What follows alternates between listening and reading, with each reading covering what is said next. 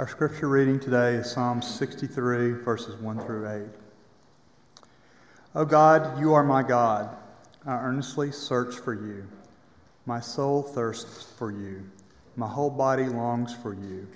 In this parched and weary land, where there is no water, I have seen you in your sanctuary and gazed upon your power and glory.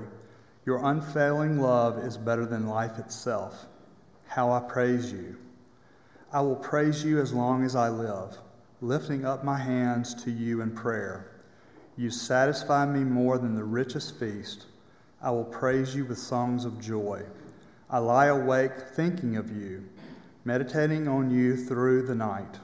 Because you are my helper, I sing for joy in the shadow of your wings. I cling to you. Your strong right hand holds me securely. This is the word of the Lord.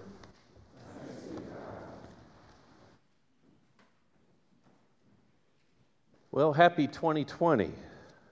And we're talking this morning about a song for a new year. We so enjoyed the Advent season where we talked about sing of Christmas and we explored the different songs of Mary and of Zechariah and Simeon and other people. And we just couldn't keep from singing. We're dealing with another song here in the Psalms. And this is a beautiful song that's sung with such passion. And Renee, you were created to sing that song, by the way. You were just created to sing that. And I think the words there about not being able to, how can I keep from singing? So we're going to have one other song to deal with in this new year. And it's among the great Psalms of David. You may not be as familiar with it. Maybe you are. It's known as the soul of the Psalms. So it's a well-known one by a lot of people. In fact, Chrysostom, who was the great golden-tongued preacher of the earliest church, noted that the earliest churches would sing this psalm every morning. Every morning. So it was a powerful, powerful psalm back in the day. Well, combine that with 2020, which points to our need to focus and to see more clearly, right? So we're here to talk about that, about the soul of the Psalms, as we get into a new year. And sometimes we run into circumstances that leave us in a situation where it's really just you and God. And you know what I'm talking about. Just something comes along that pulls the rug out of you or out from under you, and it's just you and God. And that's where David found himself. In fact, look with me, if you would, the words in the order of worship. The scripture reading there that Jonathan just read, look at that with me if you would, and look at the title of this psalm just before the actual reading of, "O God, you are my God." What does it say? A psalm of David regarding a time when David was in the wilderness of Judah. Well, let's expand on that. Why is he in the wilderness, the desert of Judah? Well, he has been betrayed by his son, Absalom. He is in exile. He's actually perhaps being hunted, and he's humiliated. Here was the most powerful king ever, the only king to really unify, back then, at least up to that time, the nation of Israel, and now he's sitting on a rock in the desert. He has nothing, and he's in one of those situations where it's him and God, and that's it. And you and I will reach points like that ourselves. He can only count on God alone at this point. So in this new year, we should crave a passionate relationship with the living God, as if realizing it's really ourselves and Him, and that's it. That's it when it gets down to those crisis points in our lives. So as we begin this new year, this wonderful Psalm of David tells us to have time with God in three particular ways. Critical ways. First of all, begin 2020 seeking God. Look at verse 1, if you would. And I put the whole thing on the one slide because it's just beautiful. "O God, you are my God." We just sang this. "I earnestly search for you.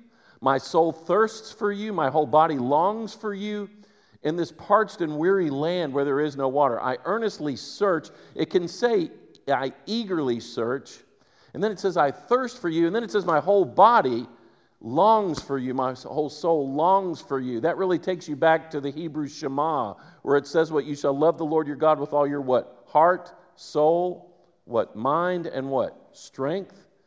My whole body wants to love you in that way, the way the ancient Shema says that we should love him. And then he says, in this parched and weary land where there is no water. He's saying that my life right now is like a weary land where there is no water. Have you ever been in one of those situations where your life was like you are a desert on which no rain has come down in many a day?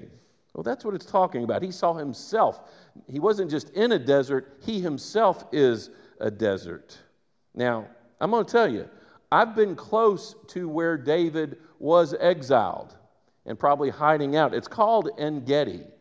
And a number of us now have been here. The group that went a few years ago, and then the group that went this past summer with Dr. Jeff Leonard. This is just a little part of En-Gedi here. It does it justice, and it's a lot more deeper, and you're looking up. But it's just very parched and sparse and hot. And I'll just say, we all got to the end of our little hike down in the flat part of En-Gedi, and Dr. Jeff Leonard said, now, the way most of us probably want to do this is to go up this steep way. It's really not that bad. Jeff lost a lot of friends that day. Anyway, but he said, it won't be that bad. But some of y'all might not want to do that, so you can just go back the flat way, and you can get into the bus and ride up to the top part. I decided, because we had a number of people who were not of our church, and they were kind of struggling with things. I was like, well, I will take care of them, and I'll go back the flat way. But most everybody else went the highway. No, I thought I was helping. But anyway, but I thought, okay, we're going to take them back. And so we went back that way and got into the air-conditioned bus. It was great. And we just rode up there, and it was nice. And we had to wait for a while. I thought, wow, this is taking them longer than I thought. But we were in the air-conditioned bus. It was great. And after a time, because we kept waiting, I looked out, and there was a guy out there that was selling ice-cold bottles of Coke. And I was like, oh, this is great. I'm going to get a couple of colas. So I go out there, and I get two of them. I've got two-fisted, bottles of Coca-Cola. And this is great. Open up one. And then I go back into the air-conditioned bus and just drank most of one. And I thought, I got another one to go. This is great. And we're in Israel and all. And finally, I saw some people coming up this real steep rock. And I should have noticed their tongues hanging out and how they were just struggling. But I was enjoying my Coca. I hadn't had a Coca-Cola in a while. And so I thought, well, I'm going to go down there like a good pastor, just like I helped those people, on the flat part. I'm going to go greet them. And so I went and I went downhill. It was great. And two-fisted, colas and everything. And I finished one, and I thought, well, I'll stick with it. And then I get to drink this one. And because they were a good 150 yards down there, and I was like, well, yeah, so I'll start drinking this one. By the time I got to the first group that was getting up there, let me just say, it was a little more brutal than I think people thought. Can I get an amen on that for people who went? Yeah, okay. Yeah. It was hot, and it was brutal. And, of course, I'm down there with my two colas, and I went down there, hey, guys, how was it?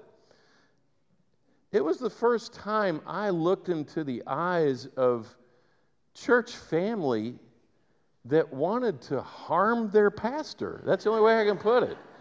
And but anyway, let me just say, it's hot, it's sparse, it's a brutal place and very, very rocky. And that's where David was, and obviously saw himself as a desert himself. But think about what this guy had everything, and then suddenly he had nothing. If you could imagine having all of what you have accrued, everything that has accumulated, of your achievements and what you've acquired, and your home, your car, whatever, you've gotten all these, and this fame, whatever, recognition, and then it's suddenly all ripped away. That's what's going on with David, and that's why he feels like a desert, and that's what's going on. So what do you do at that point when there's nothing else to do, not knowing what to do? And really that is the point where we need to engage in the kind of passionate relationship with God that we should have each and every day, whether or not the rug has been pulled out from under us or whether things are comfortable. Do you have that obsession for God? Because you can tell from this psalm, David is all about God. He cannot get enough of who God is. Well, are you and I like that? And are we going to be like that at the beginning of this year? You know, having a true relationship, a truthful one, not a fake one, not an artificial one or a cultural one. And you know what I'm talking about. There's a great 19th century English actor, Shakespearean actor. His name was William Charles Macready. I think that's him being one of his characters. And he was performing one night, and apparently he was an incredible actor. And there was an evangelist in the audience, a preacher who liked to go around and preach. And he was kind of known as somebody who was almost doing it for a cultural reason, and a lot of people knew his motivations and everything. And the preacher stayed around and then talked to Mr. Macready and said, I really want to talk to you because I don't understand it. What's the difference between what you do and how you do it and what I do and how I do it? Because you're drawing these huge crowds every night with fiction. And I'm going out each night with the unchangeable truth, and yet I'm not getting much of a crowd. And Macready knew about this guy. And this had to sting the pastor. He said, well, it's quite simple, sir. I can tell the difference between you and me. He said, I present my fiction as though it were truth, and you present your truth as though it were fiction. Ooh. You know, how truthful is your walk with God? Or is it rather artificial? How passionate is it? Authentically passionate. And will you have that not just this day, but through 2020? Begin this year by truthfully seeking God, thirsting for Him, longing for Him. But secondly, begin 2020 remembering God. There was a beautiful part of what we read in earlier on together in the litany, where it talked about remembering things that go on in this room. And I thought it was beautiful. Verse 2 says, I have seen you in your sanctuary and gazed upon your power and glory. What David is saying is, I'm sitting here on a rock in the desert right now, but I'm remembering the powerful moments I had seeing you, in a sense, in the temple. And he's really relying on those and thinking, you know what, I just need to remember those moments because that will empower me. That will strengthen me during this time that's so difficult. And I hope that you will have moments this year in this place, in this room, that will just be reminders of you, mileposts, if you will, of when God was really there for you and speaking to you and transforming you. I hope it'll be like that. But it doesn't just have to be in here. Let's look at verses 6 through 8. Let me ask you this. Have you ever awakened in the middle of the night and you can't go back to sleep? And it might be because something is troubling you. It might be that you were trying to fall asleep from the beginning when you first hit the pillow, but you just can't sleep. There's something on your mind. It's almost like, insomnia, and you're struggling. This is what David is talking about. He says, I lie awake thinking of you, meditating on you through the night. It's the meditating on God that gets him through it. Because you are my helper, I sing for joy in the shadow of your wings. I cling to you. Your strong right hand holds me securely.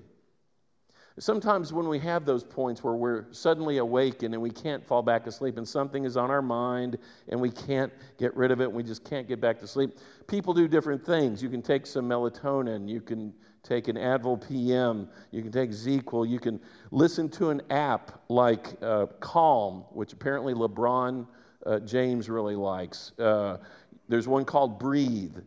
You can actually find a podcast that helps you supposedly fall asleep. There are actually audio books that help you to sleep. Or you can listen to one of my sermons. Anyway.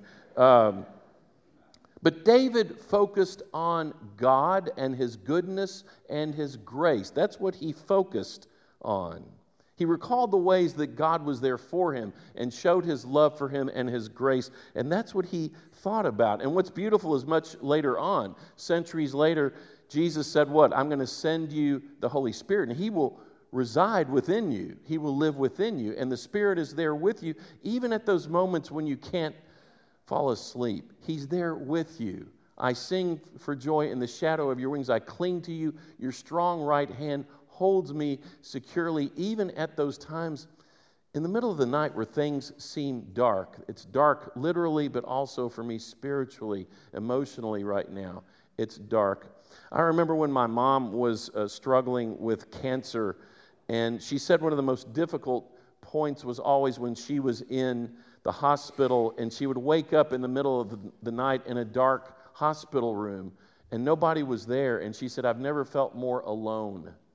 You know, the feeling of aloneness there is very, very difficult. But I remember when she told me that, and a day or two later, it was evening time, and she was going to have surgery the next morning. And I'll never forget, our pastor at the time, Steve Shoemaker, came in, and they had some small talk. And then before he left, he looked at her, took her hand, and with great sincerity and with great power, he said, Helen, I want you to remember tomorrow when you fall asleep in the surgery room, that when you fall asleep, you're falling asleep in the hands of Jesus, in the arms of Jesus. He said, don't you forget that.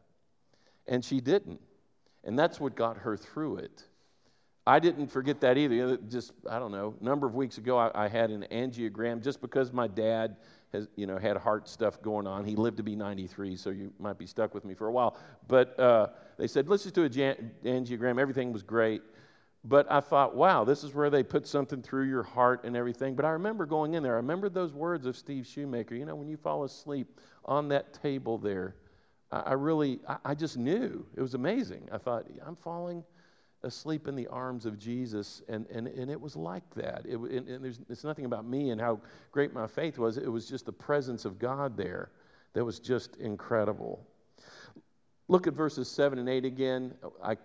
Let's just look at 8. I cling to you. Your strong right hand holds me securely. Even in the middle of sleepless nights, He's there with you. Begin remembering those times when He has been with you, whether it's in here or elsewhere.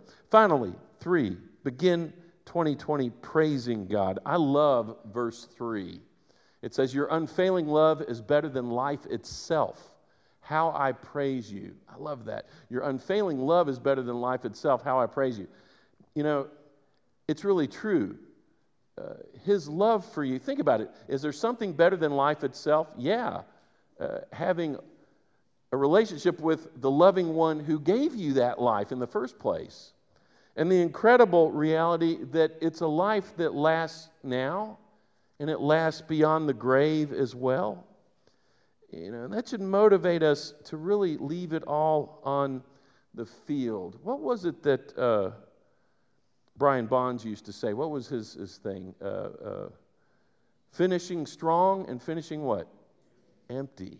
Finishing strong and finishing empty. Leaving it all on there. Because what a great gift it is.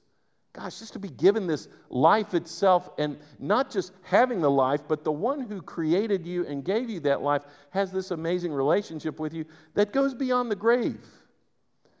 There's a cool guy. He's just passed on and went on to the new reality a few years ago, but he is a business executive, or was a business executive, and also a great mentor, not just for CEOs, but for ministers. And his name is Fred Smith. And he said this at one point, and I thought, wow, that's just kind of deep.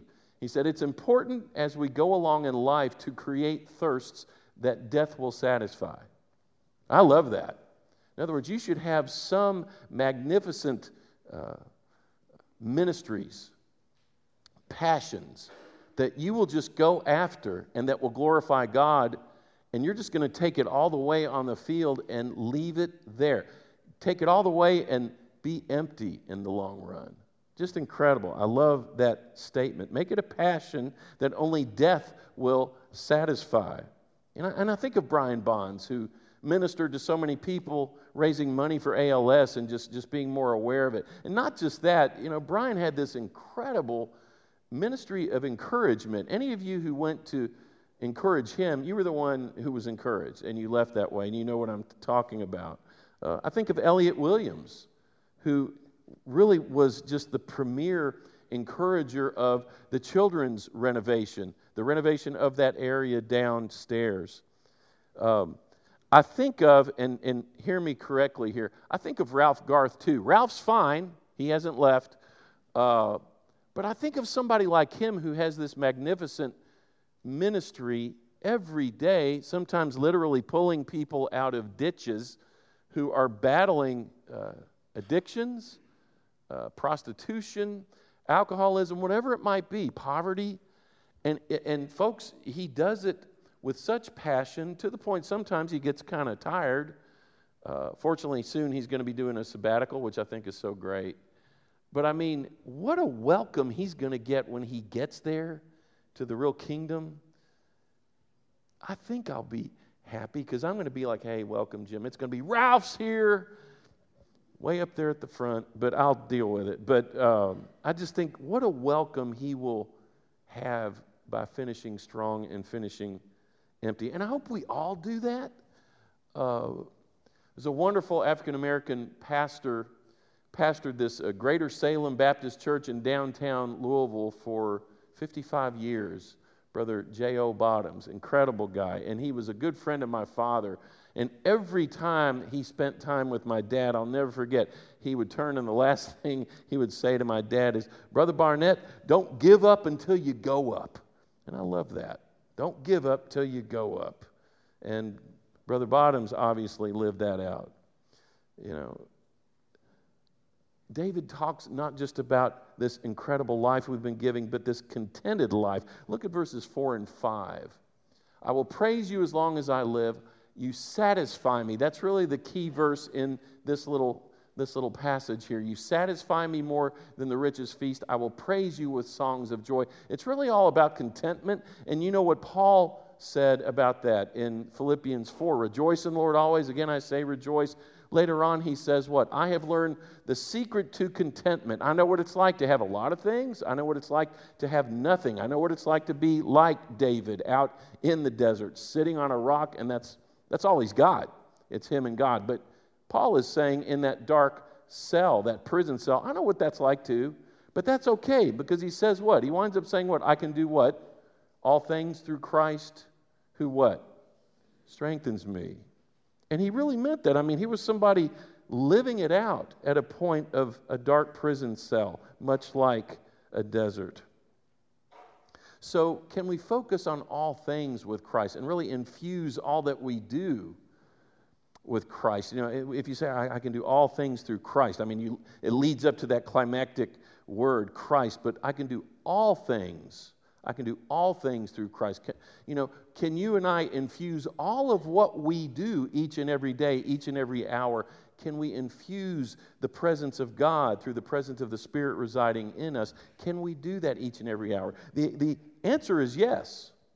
How willing will you be to yield to that reality? That's really the key.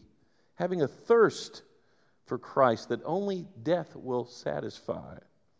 Father Adicio de la Torre is a priest who is an advocate for the poor people, the marginalized in the Philippines. And I read something that he wrote recently, and it's this. He said, if we look at our life as some precious treasure that we must hoard, the demands made by others of our life are like losses, and death is a final loss, a final failure to hold on to our life. But if we look at our life as a treasure we must share, every service we give to others is a fulfillment of our life's purpose. And death is the final giving, the total giving. I mean, it's a gift. It's really the gift of death because we know that we left it all out there, that we went strong, we left it empty as God wants us to do and invites us to do. So it's time for you and I to get going for 2020. I think maybe one way that puts it really well, I saw on a poster in a pet store recently, and I don't know if you've ever seen, I'd never read this before, but it's live like someone left the gate open. Isn't that great? Have you all heard that? I love that. Live like someone left the gate open, like, yeah, 2020, here I come. Relationship with God, here I come. The reality of Christ who died for me, rose for me, gives me life way beyond when I get put in a box or whatever. What a gift. So let's live like, well, you know what? He left the gate open up for you and me. So will you bust through that and live as he desires? Really, Paul put the same thing in a different way in 1 Corinthians 9:24. And I'll leave you with this. Don't you realize that in a race, everyone runs, but only one person gets the prize? So run to win. Can we do that for 2020? Let's pray. Lord, help us to have some magnificent obsessions, passions in serving you this year, missionally, spiritually, biblically. And Lord, we just ask that you would infuse us with a passion and a realization of the Spirit within us in a way that will make us only want to leave it all here, truly to finish strong and to finish empty, so that it would be a good death for the blink of an eye and then glory. What an incredible gift to give ourselves to. Oh God, you are our God, and we will always praise you. Thank you for the gift of this new year. Thank you for the gift of this new year with this amazing church family. We pray that you would bless us this year, but all the more we pray that we would bless and glorify you by living out the grace that you've already offered to us so fully. May we be agents of that for others. Make us ready to get out there and realize the gate is wide open, and it's time for us to share your love, your salvation with others. We pray these things in your name. Amen.